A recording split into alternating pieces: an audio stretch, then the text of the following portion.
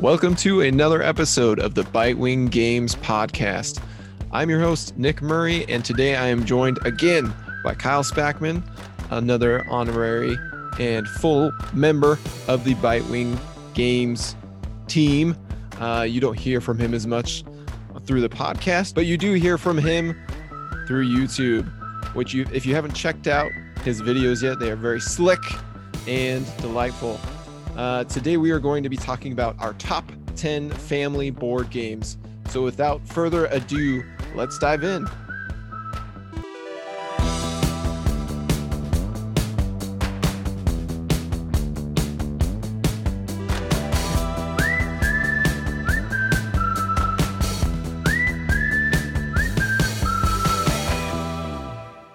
Kyle, welcome back. It's great to have you here. Super good to chat again. And this is one of my favorite topics because this is about 90% of the games I play is right in this realm. That's why I thought it'd be great to include you on this when I was thinking about making this kind of list. So why don't you share with everyone what we mean and don't mean by family games so they know what kind of recommendation we're giving today. Yeah, I think a family game is a game that you could really play with just about anyone, with your mom and dad, your aunt and uncle, your siblings who aren't that into board games in general. Maybe they've played the classic Monopoly or Clue or something like that, but they're not into the whole board game hobby. So some games that you as a board game hobbyist can enjoy with someone that's new to the hobby. So a game that kind of bridges that gap between a new entrant and also someone that's into the hobby. Totally. I think sometimes family board games get a negative connotation, maybe subconsciously, because we think, oh, they're kid friendly, they're not, juicy, they're not mean, if you in the mood to be mean on a particular game session, those kinds of things. But if you know my family and my cousins, siblings, there are a lot of people in my family who like to be mean, who like to be thinky and cutthroat, and so we're going to have a good variety, I think, of choices today for any kind of family member that you have. Yeah, I think some of these games are games that they're just games to sit around the table and talk and keep your hands busy. But some of the games I think have some really good, meaningful decisions. And just because it plays in 15 minutes doesn't mean that it's any less good than some of the other more intense 2-hour games. Absolutely. And yeah, that's kind of how we both got into the gaming hobby is starting with these kinds of games. In some ways they're synonymous with gateway games in that they're easy to pick up and teach to others, easy to get into and play over and over again. But yeah, I think both of our environments were most conducive to these kinds of games. For me personally, I've mentioned it before, but when I was going to dental school, I was surrounded by other couples who weren't necessarily gamers, but they were always open to a fun game night. So I couldn't break out super heavy things with most of them, but I would break out games that I would still enjoy even after getting deeper and deeper into the hobby, and that would bring just as much joy to me as it would to people who don't play games on a regular basis. So let's dive into this list. I know for me, I didn't rank these 1 through 10. It just didn't really make sense to do that. I think it's just more fun to jump around to the biggest ones that stood out to me. How about for you? Yeah, I put them in a little bit of an order, but it's all a little bit arbitrary. So mine's somewhat ranking, getting better and better maybe as we go along the list. But I think all of these games are just excellent games to get family and friends to play. Perfect. Do you want to start us off, Kyle? Yeah, so I had my number 10, somewhat arbitrary number again, but my number 10, I put Blockus. I think Blockus is a really fun tile laying game. You're just laying these different Tetris types tile blocks around, kind of cutting each other off, trying to get to different areas of the board and put as many of your pieces out as possible. It plays 4 players. It plays really quick, and I just think it's a fun game. A little bit, it's not mean, but a little bit more like you're trying to get somewhere before someone else, so you have to take a spot from them. So maybe a few hurt feelings if your family is into or isn't into that. But I think Blockus is a really fun, easy, quick, just kind of visually appealing game. Yeah, it's like almost like a 4-player version of chess, or checkers in some ways, in that it's just so strategic and thinky, as well as, there's no luck involved. You're just picking a tile to place out next and trying to cut off other people. That's a good choice. My number 10 is going to be Camel Up. This is one of the first ones I thought of when I was thinking of great family board games. Camel Up is one that every time I break it out, we end up playing it so many times that I get sick of it that night because people just keep requesting to play it over and over and over again. But I bounce back pretty quickly after, wearing out on it every time I break it out, because it is so fun to play. I do like betting. I like the reactions and the emotions that come with it. And the new version of Camel Up has probably an underutilized production, in the sense that you open the board and a pop-up tree comes out with it. And I'm surprised that more boards haven't used this, because it just adds a nice little flavor to the game. And then it's got the dice pyramid, where it's a big plastic chunky thing that you pick up and you push a button on the side and it pops a dice out of the bottom. And then the dice are just these like chunky, dense pieces of plastic that stack on top of each other. And really, it's the perfect production as far as that goes. But the real meat of the game is in that you can really analyze the odds and place bets on which camels you think are going to be in the lead at the end of each leg or kind of each round. And then ultimately place bets on which camel you think is going to be in first place and which camel you think is going to be in last place. And I think my favorite aspect of this game is shooting for the moon, when everybody's betting on blue because it's already in the lead and they're thinking, okay, blue's going to be in the lead at the end of this round. And then I look at the layout and I realize, okay, this is a stretch, but if a green 3 gets rolled, then it's going to jump on top of this camel. And then if that one gets rolled, it's going to be in the lead because it will jump ahead of blue.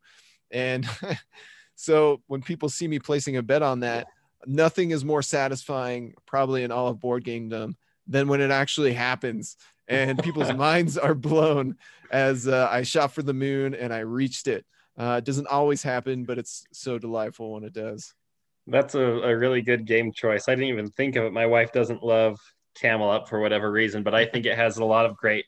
You're simply moving these camels around the board, and that's, I think, familiar to people, and it's a lot of fun and visually appealing, and so that's a really, really good choice.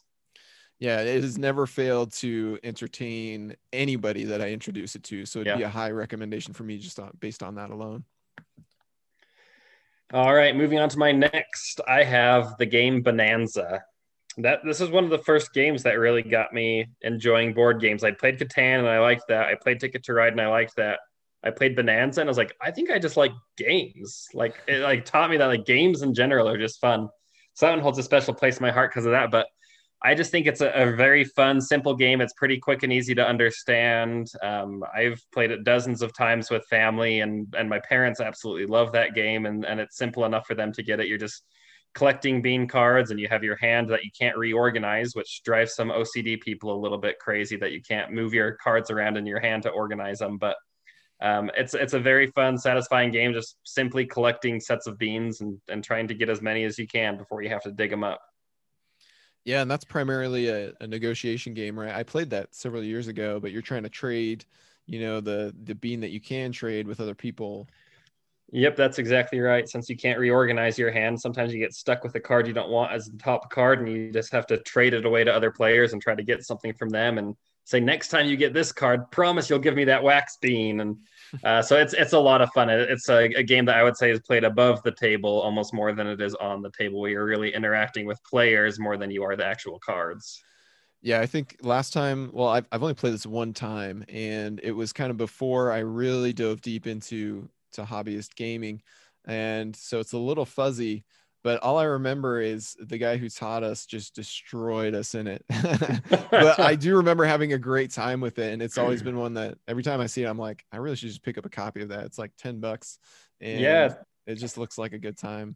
it is a lot of fun. I think the art's pretty and it's very well designed, and it also plays up to 7 players, and I appreciate games like that that will play more players. so that when there are 6 or 7 of us together, we actually have a game that is more than just a party game that we can play. Totally. And continuing with the negotiation theme, the next one actually on my list is a negotiation game, and I've been hot on those recently. It's Chinatown. So the reason Chinatown came to mind is because my family, specifically my uncle and aunt, love to get some of the cousins together and some of their nieces and nephews and rent a houseboat and do a Lake Powell trip. And that's kind of been, usually they do it every other year, something like that. And the last time that we went down to Lake Powell with them, I brought along Chinatown. And there were a lot of games that I brought with me. I actually packed my suitcase full of games. There were a couple of swimming suits, just filling in the creases and the cracks around these boxes. But that was the main thing I brought. I was the game guy. And Chinatown ended up being one of the biggest hits of the entire trip, surprisingly. I introduced it before we went on that trip, and we flew back to Utah to get ready for it. I introduced it to my brother-in-law, and it was an instant hit with him. And then we took it to Lake Powell. It was an instant hit with everyone who played it there. And that was one of the few that they requested. They kind of, nagged at me that we had to play it again before the trip was over. And I was happy to do so, because in Chinatown, this is a very simple game. Players are dealt cards that determine which lots they start out owning, and they just place a little disc that looks like it's a plastic token. It looks like a spree candy, and those are actually really satisfying to handle as well. You place out on these lots to show that you own them, and you also draw out of the bag multiple tiles that represent markets or different businesses in Chinatown, such as there's takeout and there's laundry, and there's a variety of different tiles, and you're trying to basically collect these sets of tiles and put them together so they connect on the board on spaces that you own. Because as you do that, you'll make more and more money. And so Chinatown is just this addicting game where you end up with these lots and these tiles that don't go together the way you want to. And so the whole game is about simultaneous negotiation. And so after players collect the things for that round, they look around and realize, okay, what I really want are your tiles and your lots. And so I'm going to start trading money and tiles and lots to try to get what I need. And anything goes. Players are trading all at the same time. And so it's just loud, it's chaotic, and it's so entertaining. One of my absolute favorite games, Chinatown. I just think games like that are awesome, where each experience is different because you play with different players. And so each game can be different because the game can be the same, but who you're playing with changes so many of the dynamics. Totally. You'll get some people who are so kind, when you interact with them, and then you sit them down in Chinatown and they are just like these Scrooge McDucks with their trading and negotiation, and they're just trying to milk you for all you're worth. And you have to really hold your ground, because they will rake you over the coals in negotiations if you're not careful. That's too funny. All right, next up on the list, I have The Mind. The Mind is a simple deck of cards, 1 to 100, and each player is given, starting off the round, just one card, and you have to lay the cards in ascending order, but you can't talk at all. And I just think that game is so fun. Like the anxiety, the good anxiety that I feel while playing the game, as I'm holding this card and someone lays down a 23 and I have a 27, and I wonder if I should lay it immediately or see if anyone else has the next card, or if they're gonna. Anyway, it's just a very fun game, very quick and easy. And it just gives me that good fun anxiety feeling, and I feel like every game we're just laughing and having a good time. Oh man, The Mind is so good. It's one of those games, you hear how it's played, the rules, and you think this can't work. This isn't even a game. But what it does so well is it evokes emotions and drama with every round and every, play of a card.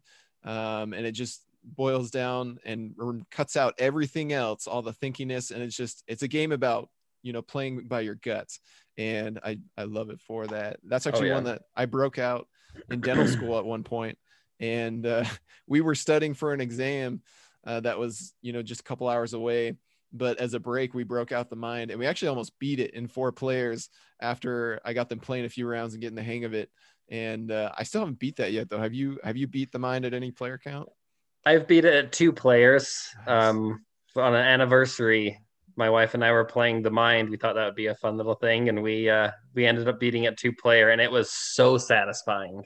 Man, we've gotten so close. I think we've gotten to the last round and still had like I think a couple lives going in, and then just got absolutely wrecked by how the cards were dealt. So, and I guess not following our gut instincts. So, Yeah.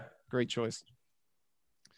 Another short, quick filler game along those lines that is also one of my favorites. This is one that we played it with my family, and I don't even think we had finished playing it yet. And my mom had actually bought a copy on Amazon just to have one around for herself.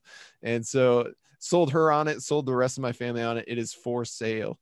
This is a bidding / auctioning game that is very simple to play. Everybody starts out with the same amount of coins, and cards are flipped up that represent houses that are worth different values. Those values range from 1 to 30, and a 1 is like a cardboard box value house.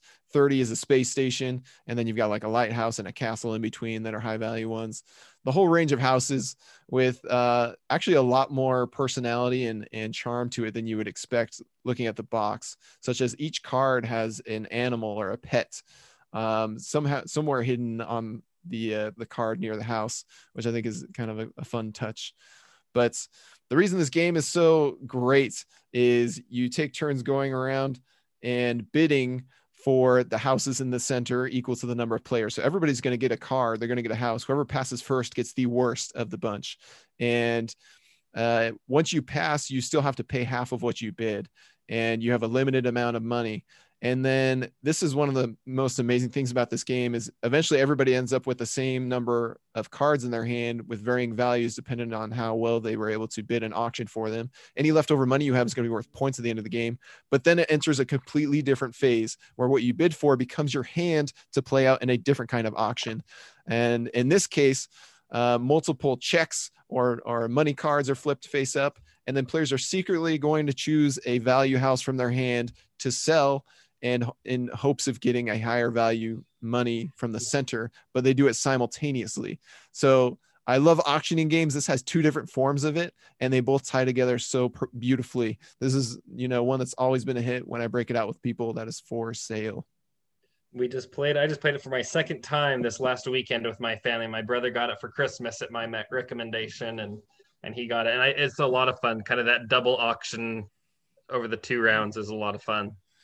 Yeah, and what's cool is they recently announced an expansion for it. I'm interested to see how that is, but also a new version. I think it's called Automa, or it's vehicle themed instead of house themed. So if that interests you, you can check out that version as well. They're both easy to find. I would not recommend the travel edition that has little paper money.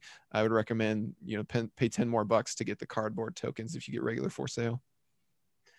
Very nice. My number 7 is one that I'll be surprised if you don't have on your list. It is The Crew.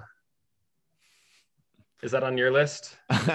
It actually is not, but it should be, because I gave it a 10 out of 10, and there's very few games that I gave that, but it is a really good. Oh my gosh. I don't know. I thought I knew you better than that. I don't know how that didn't end up on here, honestly. Well, The Crew is a trick-taking game. It's a simple card game. And I don't always love trick-taking games, and it's a cooperative game, and I don't always love cooperative games either. However, this game just does a phenomenal job of combining the cooperative and the trick-taking. You're trying to complete objectives and have a certain player win a certain card in their hand. And the communication is the real key in this game, that you can't communicate other than putting one of your cards down, and you can either state, this is the highest card I have, the lowest card I have, or the only card I have of a certain suit. And just that communication aspect of it, and trying to get someone to win a certain hand is a very fun and challenging, almost impossible thing sometimes. And I think it's a very, very fun, quick game. And what I love most about it probably is that a round takes about 5 minutes. So if you want to play 10 rounds, you are great. You can go play a whole hour of the game. If you want to play 2 rounds, you play 10 minutes and you're good. So it's just nice on how dynamic the length of the game can be. The Crew is so good. That's why, I don't write many reviews on our blog. But when I really love a game and I think it's not getting enough love, or I just really want to gush over it than I do write a review. And this is one that I did. And funny enough, I only recently found out that we played the entire game, all 50 scenarios, incorrectly. We got a rule wrong that actually made the game harder for it was my wife Cami and our friend and neighbor Mark that played through all 50 missions. It took us a lot of weeks to get through them, just kind of getting together when we had time to do it. This was kind of back before COVID when we finally knocked it out. And yeah, the rule that we got wrong actually is that when you deal out the objectives, we thought that it was just given in order, starting with the commander and then the next person and then the next person. So you never got to choose which objective you got unless the mission explicitly stated that you do get to choose. But I don't know why I was reading the rules later, but I realized like, oh, you can always choose your objective, which makes it significantly easier. That does make a big difference. I'm impressed you made it through doing it that way, because that Yeah. sounds rather impossible. Well, we got to mission 50, which is like complete 10 objectives or something crazy like that. And I think we played it 2 or 3 times or 4 times, and we just failed miserably every time. And we were kind of at our last straw at that point. We're like, we don't know if this is possible to win because just the way the cards come out, it's so hard to work around. And we decided, okay, this is going to be our last attempt. And then we'll be satisfied if we never win mission 50, because it's so flipping hard with this incorrect rule that we didn't realize at the time. And we actually won it.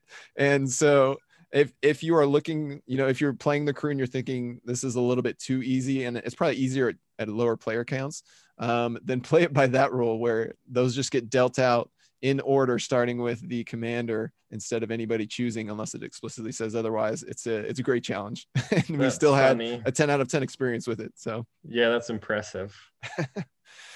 So another game with a good challenge to it and fairly high skill ceiling. I kind of I'm going to give two recommendations here, and this is mostly due to budget limitations if people are concerned about that. But if there is anything that's worth saving up for, I believe it is a Crokinole board. And if you do not have the finances at this time, or you'd prefer to try it out before buying, which is definitely a wise move with, usually a good board costs you over $200, then I would recommend Klask, which is only about $40, and you can find it at Target or Walmart, wherever.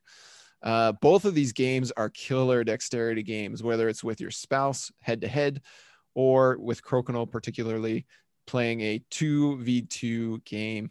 Crokinole and Klask are games that I can get anybody into. And if you have somebody in your family that just hates card games and board games because they're, I don't know, slow and thinky and they're not like sports or whatever, these are the games you need to show them, because it's so satisfying. There's this skill element to it, and the skill ceiling is breathlessly high, because you watch the pros play and it's like bowling. They're just hitting the strikes left and right. They're landing their disc in the center. And it's funny how you'll go from one shot that's incredible in Crokinole to the very next being just the most embarrassing thing ever. And it's kind of hilarious how you can experience that whole spectrum of emotions within a single game. And Klask is like air hockey, but with magnets, and it's small. It doesn't take up nearly as much space as an air hockey table, but it's so clever because if you've ever played air hockey, you're just mindlessly trying to hit it into their goal. And that's one possible winning objective of Klask.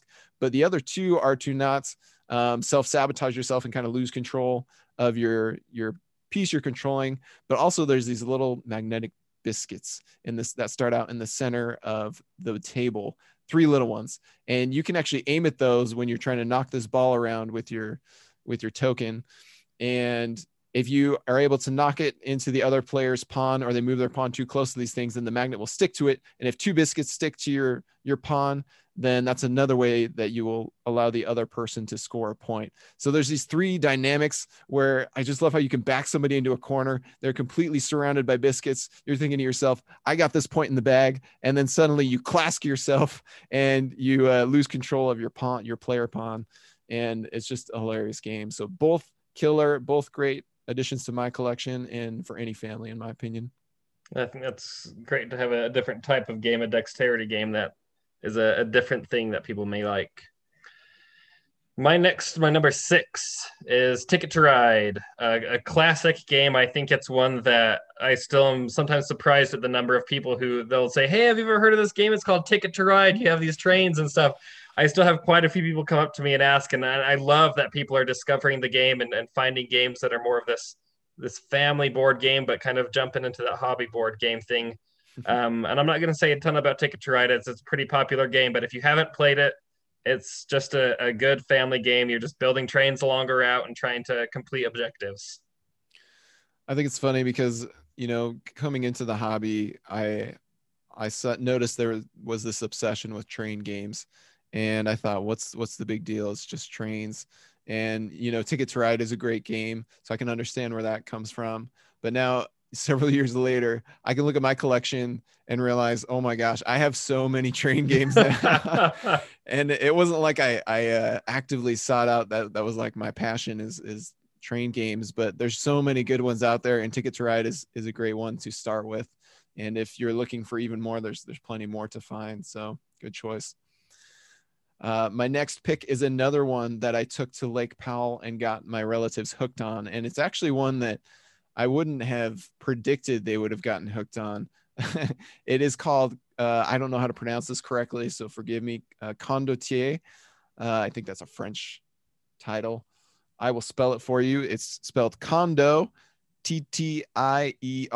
So I was lazy. I only half spelled it, but hopefully you'll be able to find it. It is found on online retailers right now. I just checked earlier because I was worried I was going to suggest a game that nobody could access because it is older. And I'm going to give you a warning here. For those of you who use Board Game Geek and look this up, you've never heard of it. It has below a 7, has like a 6.5 out of 10. And so going into it, I was skeptical that it was, still a great game, even though I had heard some reviewers that I follow really like it. But it is an awesome game. I'm a big fan of this. It's sort of a area control mixed with auctioning, mixed with bluffing card game. And I love the way it plays out. You can play this with 3 players. You can play it with 5, and it works just as well between that range. Probably well at 2 as well. But you are fighting for control over a specific area on a map, and whoever wins that area gets to place a cube there. And then whoever places 3 cubes next to each other in 3 neighboring areas wins the game, or whoever's first to place out 5 of their cubes wins the game. And what's interesting is everybody starts out with a big hand of cards, and you can choose to fight really hard in an area and throw down a bunch of your cards. But if you're one of those people who passes on that specific fight, then you will have more cards to work with in the next battle over a different area. And so, it's interesting deciding whether to go hard early or save your cards late. But if you're the last person with cards in your hand, then you're going to lose the rest of your cards. You can't just, fight yourself. And so that's interesting. But there are also cards that you can play out and kind of force people's hands to play their best cards early. And there are specific cards you can play that will take back your best cards. And so you can kind of force people's hands early and then take back your own best cards and then save those for later. And there's just a lot of interesting things going on here. I'm a huge fan of it. And the real testament that it's a good family board game is that I got my uncle and my cousins into it, and they don't play many games. And that was one of their favorites of the whole trip as well. That's Condottiere or Condottiere. I don't know how to say it. Yeah, I'd never even heard of that one. I'll have to look that one up. It's a great one. All right. My number 5, I think I'm on, is On Tour. On Tour is a roll and write. So that's a game where you roll the dice and then you have some kind of a board and you'll actually write the numbers from the dice on the board. It's a really, really fun game. You're just trying to create basically the longest path across the United States or Europe that the band's going to tour across. And so you're just using these die rolls to place the numbers on the board and try to connect them in ascending order. And it's a very simple, very fun thing, but that's a game that I felt like has created a good experience where everyone around the table is like holding their breath as you roll the dice, saying, please roll in the 50s, please roll in the 50s. And it's a fun experience every time that we play. And it's something that if you win or lose, you're just having a really good time playing it. Totally. I'm a big fan of that one. That's a good choice. Let's see. Next one I'm thinking of. Oh, I was going to mention just Roll and Rice in general. I think are really great family board games. On Tour is a really nice production. There are also really cheap ones. I've gotten my brother and his wife into That's Pretty Clever. And even though it's one of the ugliest games on existence, that's one that you can play over Zoom really easily. We've done that before, even though we're long distance from each other. And so, yeah, that's a good choice. I was tempted to include a roll and write, but I'm glad you did. So We got it. My next pick is Wavelength. This and Camel Up are honestly my go-to party games with non-gamers. And Wavelength, I also did a review for, and you did a review for. We have a text review from me and a video review from Kyle. So if you want to know more about this game, I will suggest you go there.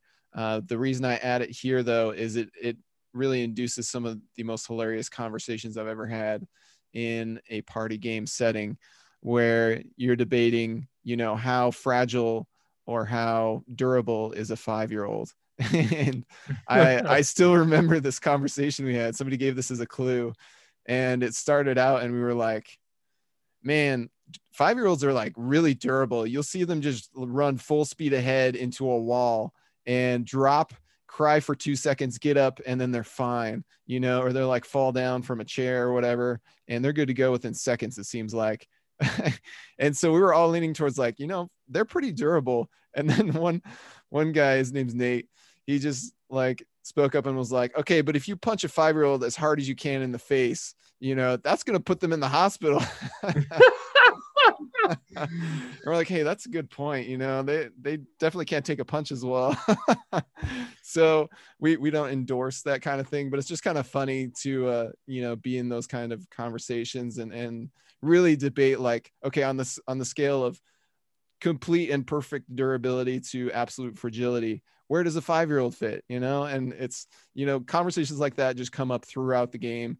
It's full of laughs, it's full of memorable experiences. So, and it's got a game show presence, one of the best productions I think in all of party games. And so that is Wavelength. I had that on my list as well. We have our first overlap. Yes. I almost thought, I was like, can I put that on there? It's more of a party game than it is a family game, but it's one that I feel like you said, you have really good fun conversations. You're having a great time together. And I feel like of all the games here, that one's more about the relationships and the fun you're having.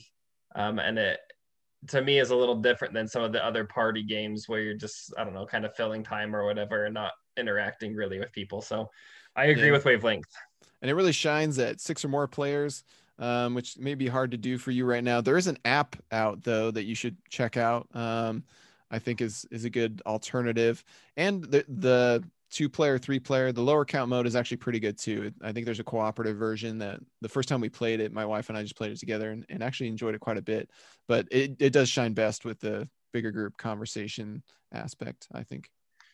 Well, perfect. We got Wavelength for my list for my next one. So I think you're on to your number 4, 3, whatever we're on. Okay. We might, maybe we'll have another crossover here because I know you guys like this game. This is Ethnos. I had thought about this one, but this one didn't make my list. Okay. It shares some similarities to Ticket to Ride. So actually, if you are a fan of Ticket to Ride and you're looking for kind of a similar thing, you think people will like a similar kind of game, but definitely different enough that they don't feel like they overlap too much and one cannibalizes the other. Ethnos is so good. It's one that's I was reluctant to pick up when I watched all these raving reviews about it back in the day because of just how bland it looked and off-putting. And the art in I guess in a vacuum, the art is actually really well done, but just the way it's all presented, and the map is just like a copy and paste of Slovakia, I think. I think it's Slovakia. Yeah, it's so weird. So it's like this fantasy theme with Slovakia as the map.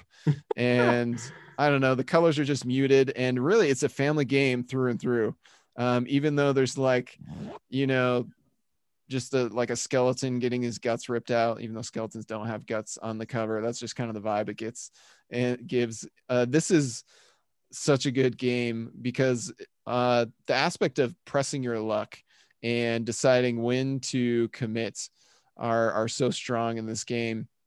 Players are, and you gave a review of this, right? A video review. Yeah, I did a big review, and that was a big thing I talked about was the looks versus the gameplay and how I feel like they don't match. But yeah, I give this high reviews for a great family game. Yeah, and I've seen people, some people, not everybody, complain that it's like you're just top decking, which means you're just digging through the top of the deck to find the card that you're looking for. But I feel like when people give those complaints, they're completely neglecting the other aspect of the game that balances this out, because whatever cards you don't use that you're just digging through the deck for, you're eventually going to put out on display for everybody else to pick through. And so, although it can be, strategic to just dig through the top of the deck for that one last card that you need, whatever it is, it's the perfect balance between, do I keep digging for this card that I so desperately want, this merfolk that's blue or whatever, or do I finally just play out my cards and settle for something slightly worse than what I was going for? And then towards the end of the 3 rounds, when that dragon can come out at any moment, that last dragon that just ends the game or ends the round instantaneously and makes your hand obsolete, that's when things get really tense. And I just love everything about this game. I agree. It is a great game. I feel bad I didn't add it to the list, but you got it, so we're good. Yeah, and you got the crew. We're covering all the bases here. We're set. All right, my number 3 I think I'm on is King Domino. King Domino is a game my brother owns it, and it's one that I love when he pulls out because I think it's a fun, quick game. It's pretty simple. You're laying tiles. You're making a 5x5 grid, I think it is. So you just are taking these handful of these 12 tiles really and laying them out on the board, and it's just a super simple, quick.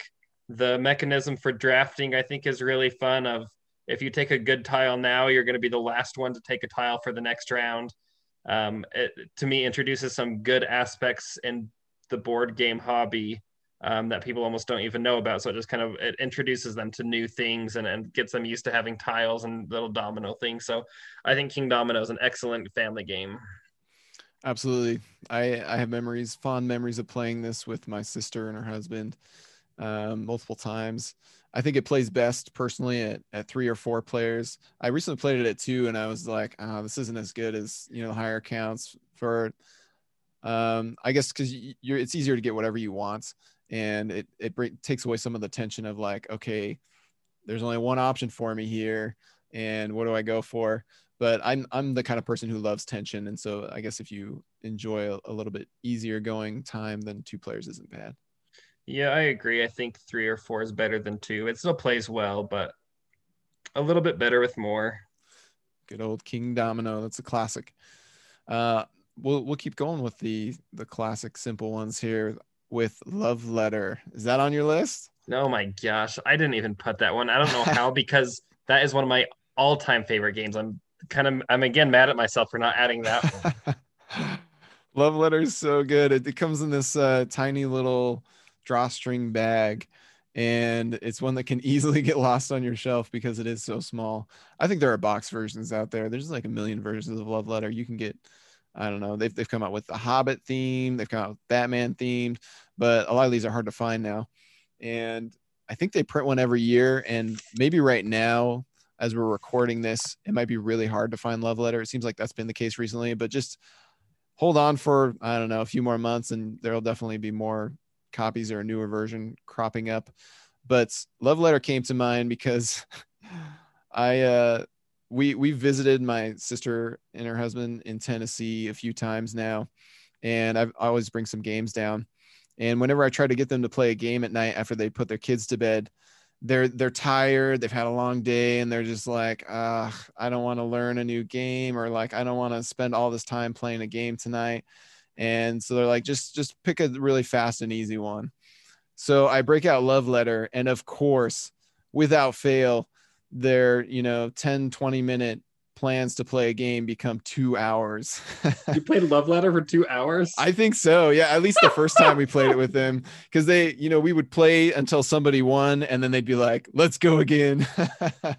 And it's such a good game of deduction and bluffing, and it plays so fast. And it's one of those games where player elimination is usually a bad thing in board games.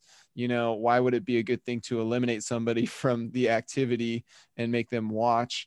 But in some cases it works, and in Love Letter it especially works because the rounds are so fast, and it's funny when people get eliminated and they're right back in very quickly. And it has a nice little balance to it. There's a lot of luck involved, but as somebody gets more and more cubes, gets closer to winning more victories, then it's easier for others to just gang up on them and try to eliminate them first to keep things in check. So Love Letter, a lot of fun. I've only really played it at 4 players. I've never tried it at lower counts. 4 players is like perfection with this game. I've played it at 2 and 3, and I think it still plays great. And yeah, I did a review on this one, and it, honestly, like if I have 5 or 10 minutes, I'm gonna pull this game out, no questions. Like, such a fun game. You can take somewhat big risks, and it doesn't matter because if you get out of the game, you're back in 2 minutes. I don't like player elimination games, and this is maybe like the one game that I'll play as a player elimination, because 1-2 minutes you're sitting out and you're still having a fun time watching. So good. All right, next on my list, moving up to the top or the bottom, whichever way you do it. I kind of cheated here. I have 7 Wonders, but I also have Sushi Go Party. Kind of the same game. One of them is just the dumbed down, simplified version. 7 Wonders is still maybe my favorite game. I just think it has so many good aspects to it. It's a very simple. You pick a card and you pass the other cards to your neighbor. You pick a card, you pass the cards to your neighbor. Simple form of drafting, but just the collection of cards that you can do and what cards you pass. And if you need to take a card so your neighbor doesn't get it, or take a card so you can get this big collection. And I just think it's a really good game. And Sushi Go is just kind of the family style version of it. A little bit simpler rules, a little bit quicker to understand and to play. But 7 Wonders or Sushi Go Party are just phenomenal games. Totally. Back when I was a teenager and knew really nothing about the greater world of board games, I guess the larger world of board games, I wouldn't say board games are greater than 7 Wonders, because this is a killer game. This was my favorite back in the day, and this was one that when we broke out, we weren't joking around. We're like, we're gonna play a serious board game here, and this is like, for casual board gamers, this is a serious board game. And it is very simple once you learn how to play. And so there's a lot of icons initially, but it's very easy to pick up, I think, and easy to teach others. And still a classic that they actually kind of updated the visuals. It's similar visuals, but slicker, and still a great game. I'm also a fan of 7 Wonders, and if you are stuck with only one person in your household, 7 Wonders Duel is a killer 2-player version of it. So great. So next game on the list is one that I showed Cami, my wife, all of the games that I have played, and she's played most of these games from 2020 that were released that year, just last year. And there's about 40 of them, which is surprising. I think there's a couple expansions and some smaller games mixed in there, so they help to inflate things a little bit. But I asked her, of all these games that she's played, which one is her favorite, and I had in my mind which one I think she would pick, and sure enough, it was My City from Reiner Knizia. This is a legacy style game that doesn't overwhelm you with its legaciness. This is a polyomino game that looks fairly bland and I guess pretty basic from the outside. It's basically just bingo, or kind of a roll and write style, where you flip a card, and whatever card gets flipped, whatever icon shown on there, that's the piece that everybody places from their supply onto their player board. And the entire description for this game was kind of a turnoff for me to begin with, but this is Reiner Knizia, and you can never count him out. And I started hearing really good things about it from the people I listen to in the industry. And so I broke down and got it, especially where it's so cheap. I was like, why not? Let's give this game a try, see what's up here. And sure enough, within the first game, I was like, Reiner, you dog. This game is so good. And it's so tense. There's no interaction to begin with, which I guess minor spoiler. There's a little bit more later on in a race to complete an objective style. But to begin with, there's no interaction. This didn't have really any ingredients for me. I do like polyomino games, but didn't really have any ingredients that really jumped out at me as being like, I'm going to love this game. Despite all that, I love this game. This is probably one of the best games of 2020 and arguably one of the best legacy games of all time, because it doesn't get bogged down in all of the setup and teardown and additional rules that are easy to forget. You know, one thing that I've noticed with the legacy games that we've played is the early modes, you get used to how the rules are, and later ones keep adding more and more and more and changing things. And then you come back maybe a few weeks later, you haven't played it in a bit, and it's so hard to forget, okay, what were all the rules they just added in the most recent plays? You have to go back and read it again. And then setup takes longer than it used to, and teardown takes longer than it used to. And it's just kind of a pain. But My City just eliminates all of that. This is a quick and easy game you can play in 20 minutes, and I could rave about this forever. But I did write a big article on this. It was Battle of the Polyominoes, where I compared My City to Barron Park and New York Zoo and Patchwork, which are all great polyomino games. And My City ended up being the number one game among all those within all the categories I ranked them in. And I had played the game at that point maybe almost 10 times. Now we've almost completed the whole campaign of 24 games, and I'm even more sure that this is the best polyomino game out there, and I will fight you if you think that that is wrong. Well, I'm just about to go jump on Amazon and see if I can't find it, or somewhere, wherever I can find it. It's so cheap and it's so good. Oh my gosh. It's perfect if you have a spouse or just even one person in your household. It's perfect. If you have 3 or 4 people, still perfect. It's one of those games that it's so easy. Like for us, we have 2 kids. We just had another baby on New Year's Eve, and you know, some nights are exhausting.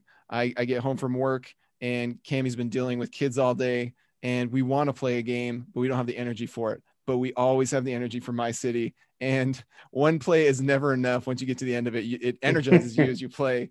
It's so perfect for any situation, I think. Easy to break out and easy to get addicted to. And I don't know. I feel like I probably overhyped this for a lot of people, because when you start playing, it's nothing revolutionary, but it's so tightly designed and so clever in the ways that it tweaks each individual play that this is one of my absolute favorites from the past year. Well, I'm excited to try it out. Well, my number one, top one on my list is Between Two Cities.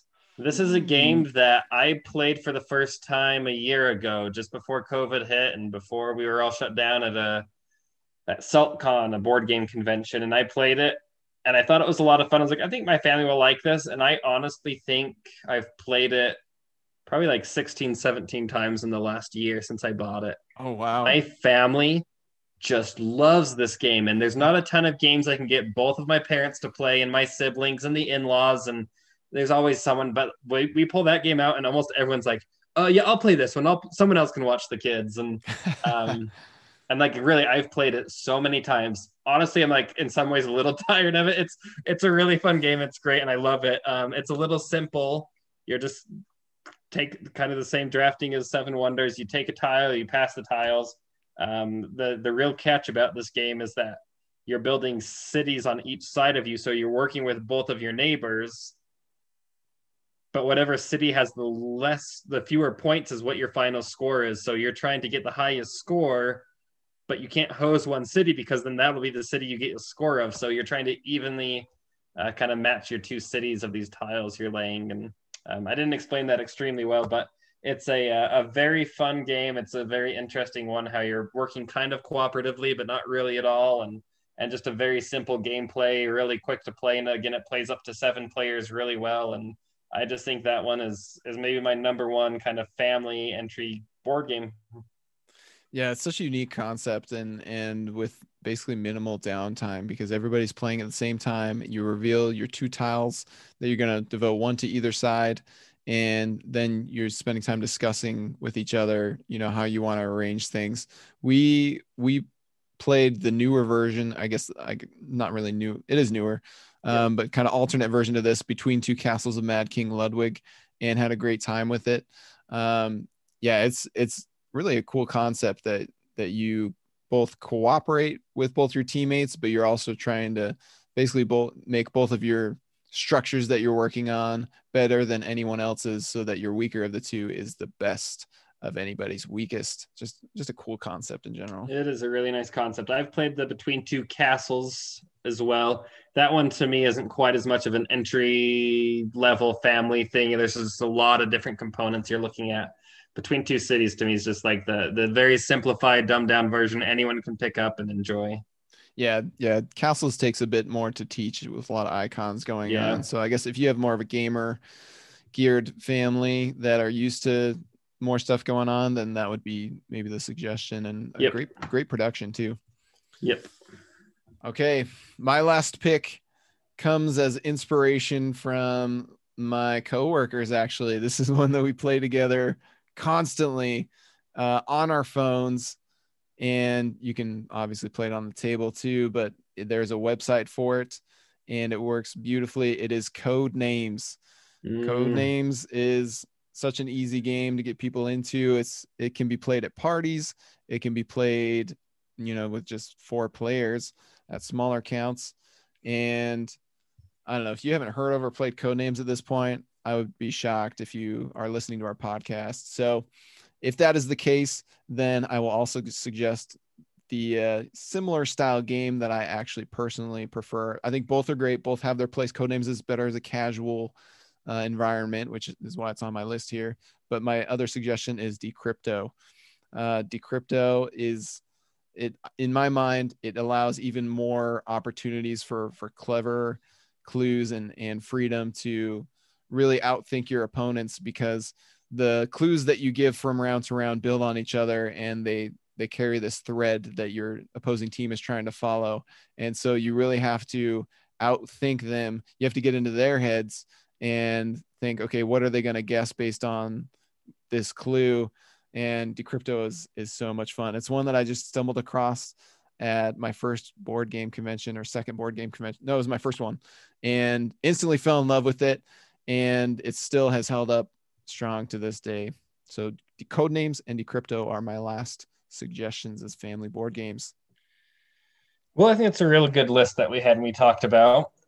Are there any other exciting family board games that you know of that people can expect to see coming out this year, Nick? Yes, sir. So we've mentioned a little bit about Social Grooming, our quick, easy, simple negotiation game that I have played with all kinds of family members as I've been testing it on them like guinea pigs, and friends and coworkers, and it is tested well in all settings. And we have actually started teasing out some of the art. So if you check out our Facebook or Instagram page at Bitewing Games, you can see Paul Williams, who his brand is Barbagazi Outdoors, or you went to Alcon, Ali Khan. I probably mispronounced that. My apologies, but he has a great art style. We are starting to tease that out. But even bigger news here: Social Grooming is not the only family friendly game we intend to publish this year. We've been doing some of our homework. Doing lots of homework to make this the best possible Kickstarter campaign and production and experience that we can provide to you guys. And we are planning to bundle this with 2 other games at this point, all under the art direction of Paul the Magnificent. And it's not just our designs. This is going to be from a designer that you have known and heard about. And we don't want to divulge too much quite yet, but we are, I think, getting close to signing a contract here, and we will be sharing even more teaser info. But at this point, the games are probably going. I'll leave you this little tease. So, Social Grooming is a negotiation game, and if negotiation is the theme of that game, then the other 2 games are bluffing and scheming. And so those were the 3 key words I thought of that kind of really describe these 3 games well. So we are excited to share more. Paul is on board and excited about the possibilities for these games. So keep an ear and an eye out. We'll keep sharing more through social media and beyond. about these games. We're super excited that we could even be working with a designer, an external designer, this early on in our publishing endeavor. Yep, I'm very excited for things moving forward and can't wait to share more of it with you guys. Awesome. So if you have any questions or you want any recommendations for other family board games, if you heard our whole list and you said, I've played all of these, I bet I have even more for you. So please reach out to me. I even just played one yesterday that is basically unrated on Board Game Geek, and I think it is so good. So if you want to know even more recommendations from us, we always have more. We're happy to offer them. Reach out to us through our social media, Twitter, Facebook, Instagram, the works, at bitewinggames.com. And we hope to have you back soon.